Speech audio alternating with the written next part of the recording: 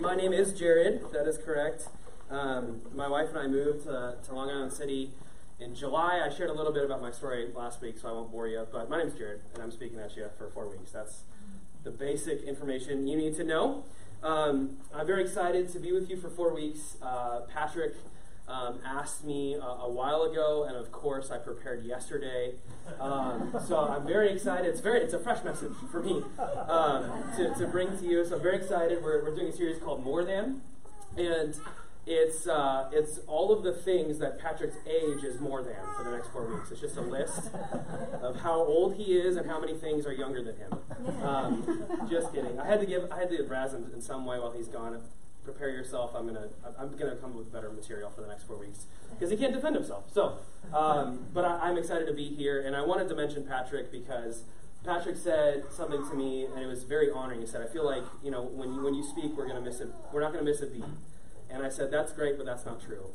We're gonna miss Patrick, right? Patrick is an amazing shepherd and leader, and of course we're gonna miss the guy. And we're gonna pray for him, right? And we're gonna pray that God will lead him over the next 4 weeks. So that's what I'm actually gonna open up by praying for Patrick, and I would ask you guys to join me as he thinks about the future of New City Church. And so Jesus, thank you for the man that you've gifted us with Patrick, and the heart that you've given him.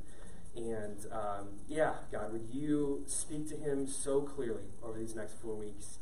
And speak to him about the future, but also, God, would you remind him of your present and current love for him, that he has worth and value well beyond how well New City Church does, and that he is your son. Would you remind him of that goodness? And God, would you use us to encourage him along the way? Thank you for this family, God. In your name. Amen.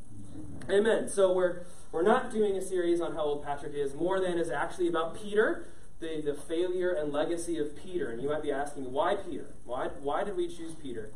It wasn't because I just flipped the Bible open and picked a random name. That wasn't why I did that. The story of Peter really resonates with me. And so in order to share why Peter, I'll share a little bit more about my life. I've shared some bits and pieces here or there up here, but there's a really big thing that I haven't shared, and that is that I am a miracle.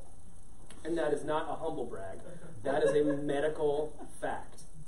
My mother had a couple of tumors, and in the treatment of those, it made it medically, physiologically, physically, scientifically impossible for her to have a child. And I'm here. And I am their miracle, their only child, their miracle son. And I grew up knowing this, right? I mean, of course, my mom is going to introduce me. Every mom already does this, right? But now it's like, here's my miracle child. And so I don't remember when I first started feeling the pressure of being a miracle, but I think it was pretty early. And then to add insult to injury to the pressure, my father decided when I was 5 or 6 years old that he was going to quit being a lawyer. We had this nice big home in Denver. He was going to quit being a lawyer and raise money so that he can start an inner-city Christian at-risk alternative high school in Omaha, Nebraska, his hometown, which is one of the worst places to be in North Omaha, especially if you're a young black male. It's one of the worst places in the country. And my dad decided that he was going to pack up the family van from Denver, drop the lawyer bit, raise support, and follow God's calling, and he became, as you can imagine, a pillar of that community. And so now, not only am I a miracle son, but I am the miracle son of John and Lori Parsons, heroes of Omaha, Nebraska. And somewhere around 11 or 12, right, the questions already started to begin. Wow, your parents are doing this. Do you think you'll ever take up their mantle someday? I am 12, right? I'm just hoping my acne clears up by the end of the week. Like, what do you think? What kind of pressure are you putting on me? And that pressure did continue, and there was a question that dogged me for a lot of my life. A question that has been a motivation for great things, but also for a lot of pain for me. This question is a part of the reason why I joined full-time staff with the Navigators to do college ministry. This question is a part of the reason why my wife and I decided to move from Iowa to New York. And this question is, am I worthy of the miracle? Am I worthy of this miracle? Am I worth it? Or did God waste a miracle on me? And this question has driven me to try to be the best that I possibly can be. And so, of course, I'm drawn to Peter. Peter is a man that I would describe who lived a more than life. His legacy is more than many, many others. He lived a more than life, and his legacy is pretty impressive, and I love studying it, right? Peter is a man who, in his first sermon, led 3,000 people to freedom in Christ. His first sermon, can you imagine your first sermon or your first attempt at anything being that successful? Peter actually walked on water. On this earth, he talked with Moses and Elijah. He saw Jesus in his glorious form. He is the most influential of the early church leaders. And you might say, wait about Paul, but Paul actually looked to Peter's leadership. Peter lived a more than legacy. He is the father of the most influential religious office in history, maybe even political office. Peter has a huge legacy. And so, of course, I'm drawn to him. Because I want to find out, am I worthy? And I think we all struggle with this question, whether or not you think you're a miracle. The question is, where do I find my worth? Where do I find my worth? And I was looking to Peter to answer this question because I wanted to prove my worth by being better than everyone else. The only way I was going to be worthy of the miracle is that if I was perfect at everything. And so, of course, I'm looking at Peter's life. How do I get this legacy? How do I get this legacy? And it turns out, Peter was also a massive failure. Massive failure. And I wanted to separate the two. I wanted his legacy without his failures, right? I wanted to say, okay, I'm just going to tap into the successful part, but not the failing part. But the more that I read Peter, the more I identified with the failures. And that is no coincidence. We're going to talk about worth this morning through the eyes of Peter. Because Peter really struggles with what makes him worthy. And what's so beautiful about Peter's story is that it is not because of his legacy and his works that made him worthy. Jesus declares his worth in the midst of his most embarrassing failure. Right there, in Peter's biggest failure, Jesus says, you are worth it. And I found so much freedom in that message, New City. And I hope you do too. And that's what we're going to look. We're going to look at a few lessons of where do we find our worth. We're going to take 4 lessons from the story of Peter. And for those of you who are note takers, this is going to be a little bit different. It's going to be a story mostly today. And you're like, what text are we going to be in? Well, John 13 through Acts 4. We're going to be in a big chunk this morning, and we're going to see this redemptive narrative of Peter's life, of him finding worth. And so there will be little snapshots for you to look, but don't try to follow along. You'll get confused and then angry at me, and I don't want that. So let me pray again to start us off, and then we'll start walking through the text. Jesus, thank you for the worth that you speak over us in the midst of our failures. Thank you for the love that you give us. Would you help us be convinced of your love this morning, and that we don't have to earn anything from you. Speak to us clearly, Holy Spirit, about the way that you work in our lives. Use me, Holy Spirit, to speak. In your name. Amen. Amen. So the story will start in John 13, and John 13, the setting is a dinner. Jesus didn't walk into this dinner and say, I declare this the upper room discourse, put it on a heading of every Bible. They didn't know that this was happening. And he didn't say this is the Last Supper, he just had a dinner with his friends. And he has this dinner, and they start eating, and Jesus gets up, and he takes off his coat, not his coat, his tunic, but he takes off his coat for modern day understanding, and he begins washing his 12 friends' feet. Now, imagine if you, just so we understand how gross this is, imagine that, like, New York subway sanitation only, like, 1,000 times worse, everywhere that everyone's walking. And everyone's wearing open-toed, like, everyone wears Crocs, basically. And that's what Jesus decided to wash. The King of the universe, who spoke being, who invented beauty, is washing crap off of his apostles' feet. And Peter, oh, I love Peter. Peter sees this, and we're going to see a pattern of rash behavior by Peter. And Peter says, nah, not my feet. And Jesus, some of this is paraphrasing. Jesus says, if you don't let me wash your feet, you don't understand anything that I've been doing. And so then Peter, I imagine in all caps, says, okay, then wash everything of me. And Jesus is like, all right, slow down, Turbo. It's cool. You're clean, right? Except for one of you. Except for one of you. Jesus then says, one of you is going to betray me. Now, I imagine that there's an inner dialogue in Peter's mind. And he's going, one of us will betray him. He did call me Peter. He gave me the nickname The Rock. That's cool, but which one of us is going to betray him? Let's see, was there any one of us who was rebuked as being influenced by Satan? Oh no, that's me!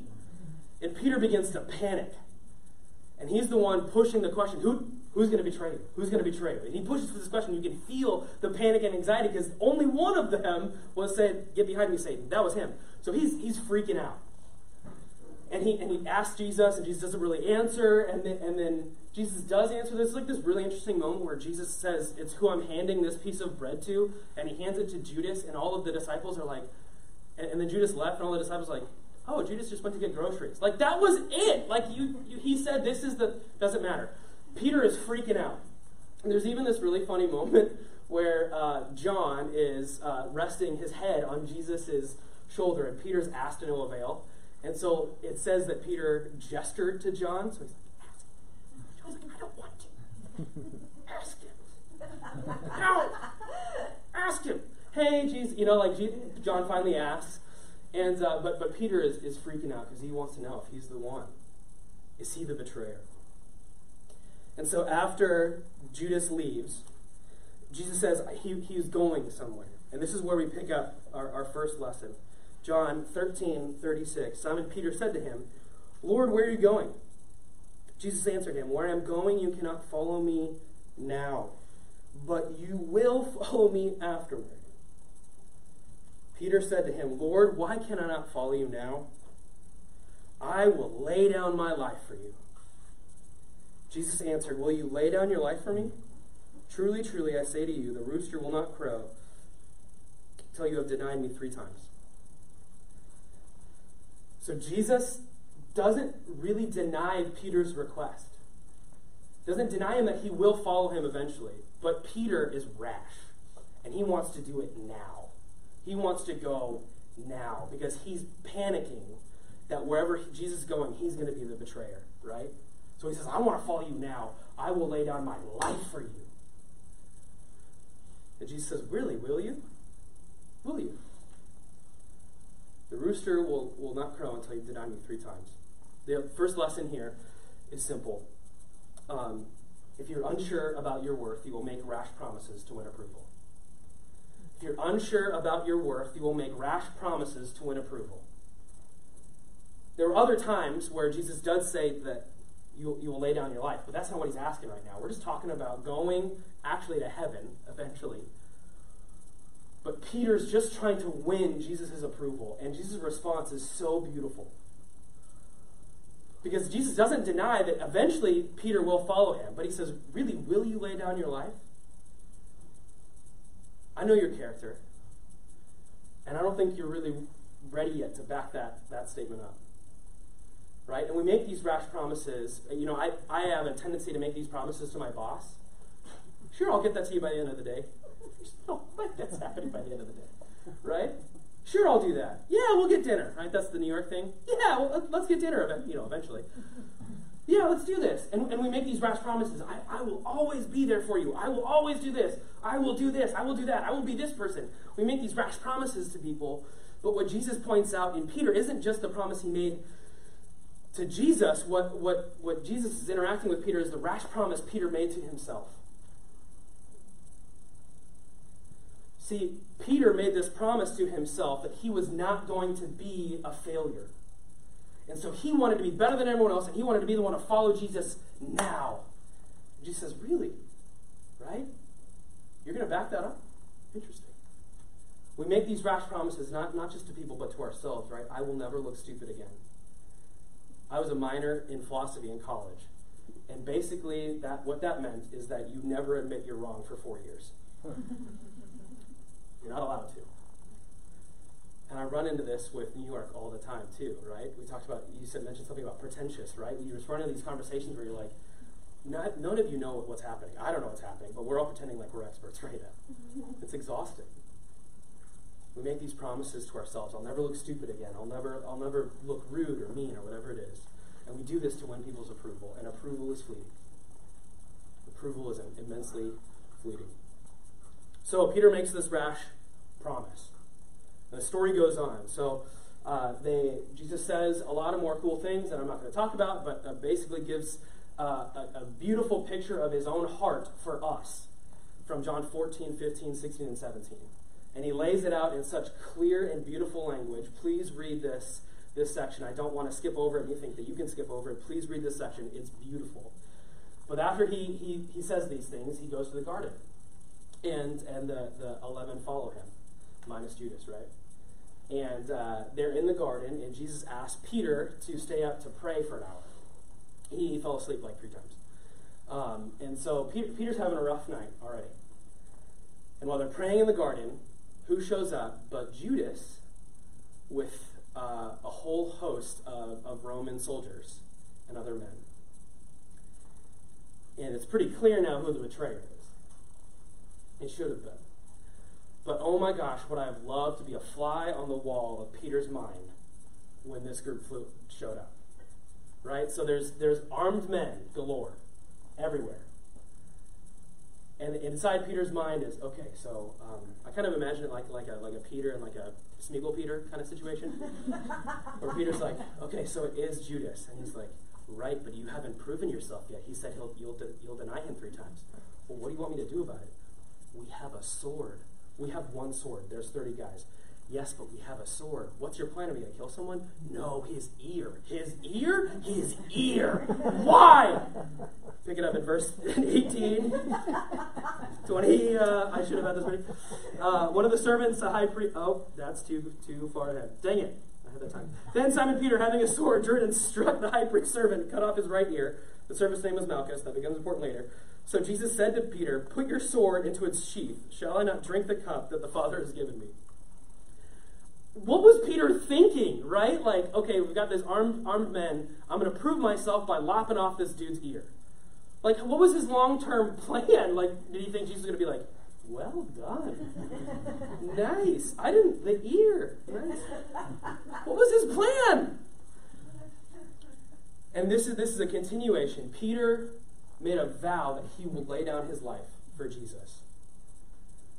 And it wasn't a wise vow. It wasn't a vow based on what Jesus asked him. It was a vow to prove his own worth and approval.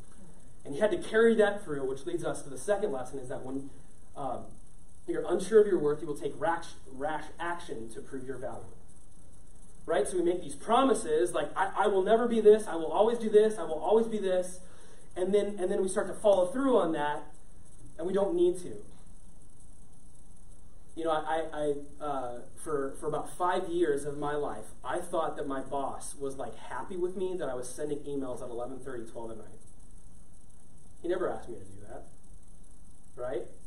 And I kind of wore it as like this badge of honor. I work all night. He was like, spend time with your wife, dummy.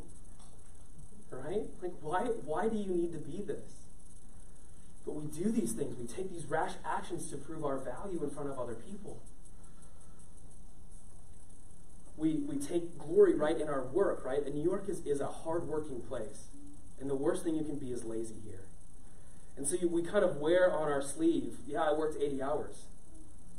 Where's your family? Right?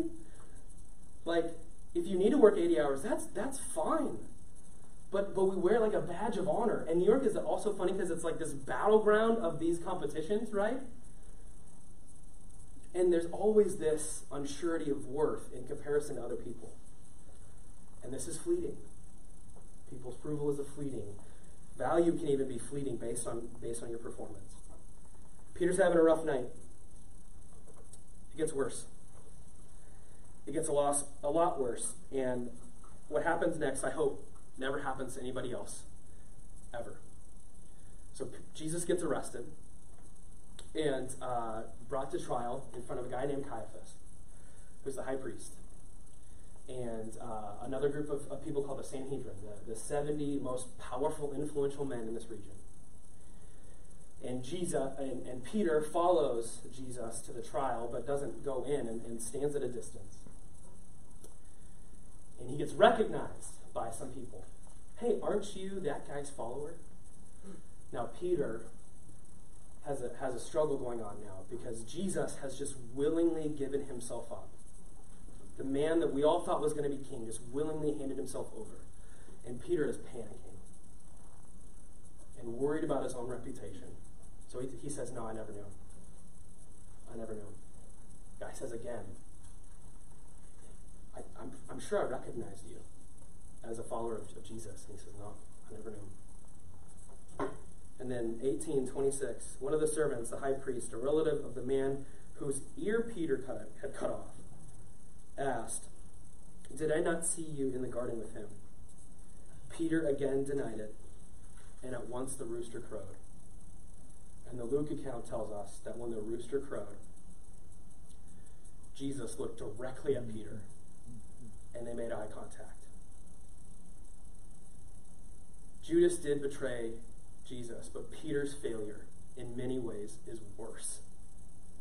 And can you imagine, at your most embarrassing failure, making eye contact with the God of the universe, Jesus?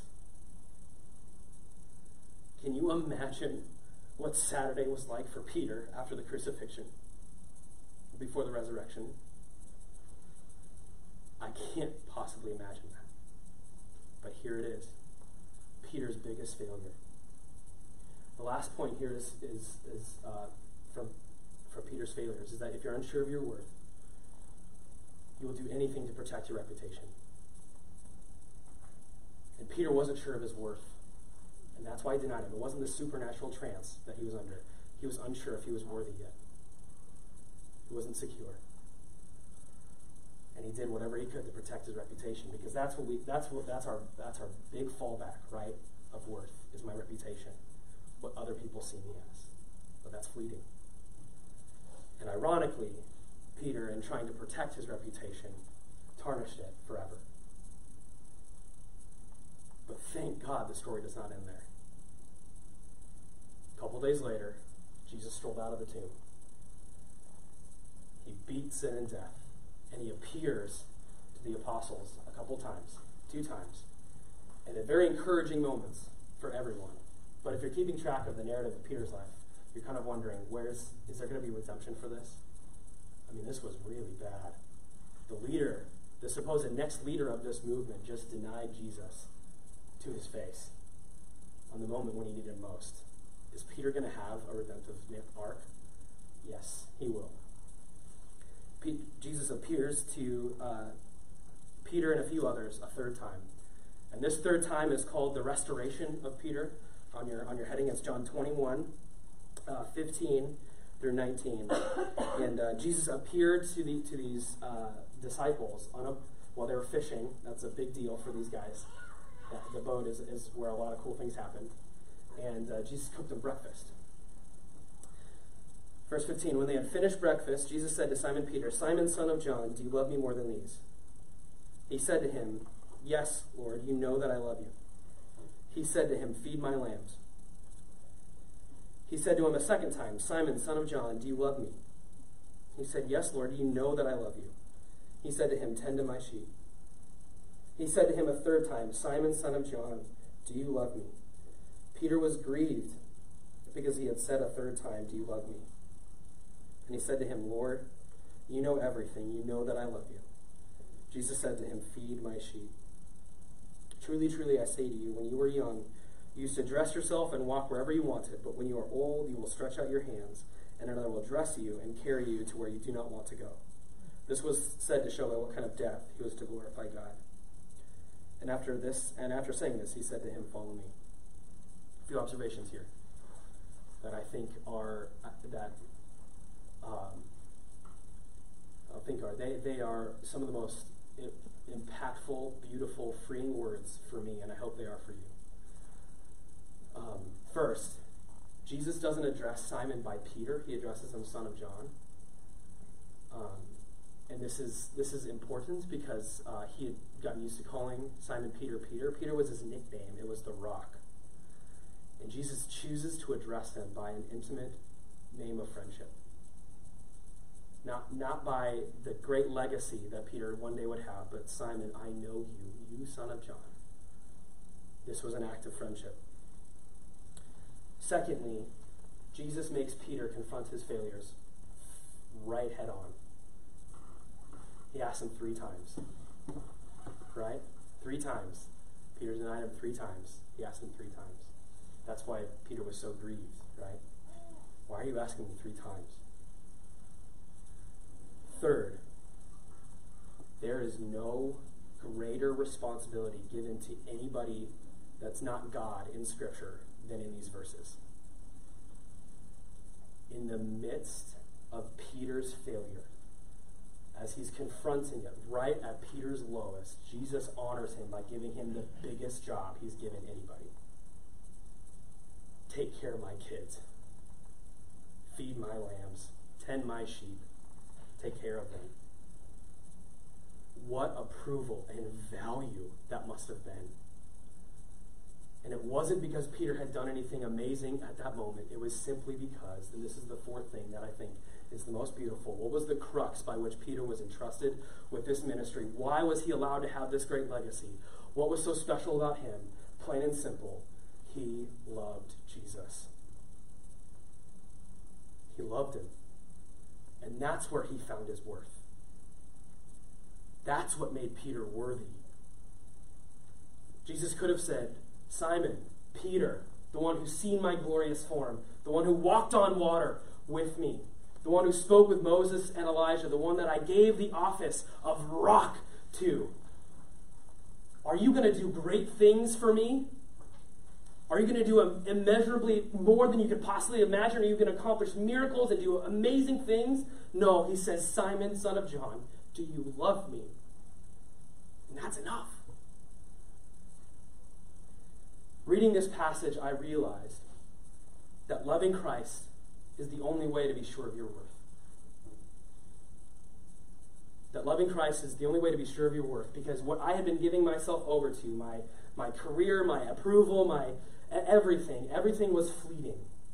But when you love Christ, it's the only thing that loves you back more than you could ever possibly imagine, more than you can. When you love Christ, it's such a sure foundation because you're loving someone who loves you right in the midst of your deepest failures. And he's not there saying, beat your failures, overcome them, have a great legacy, then I'll love you. No, he says, I know what you did and I love you.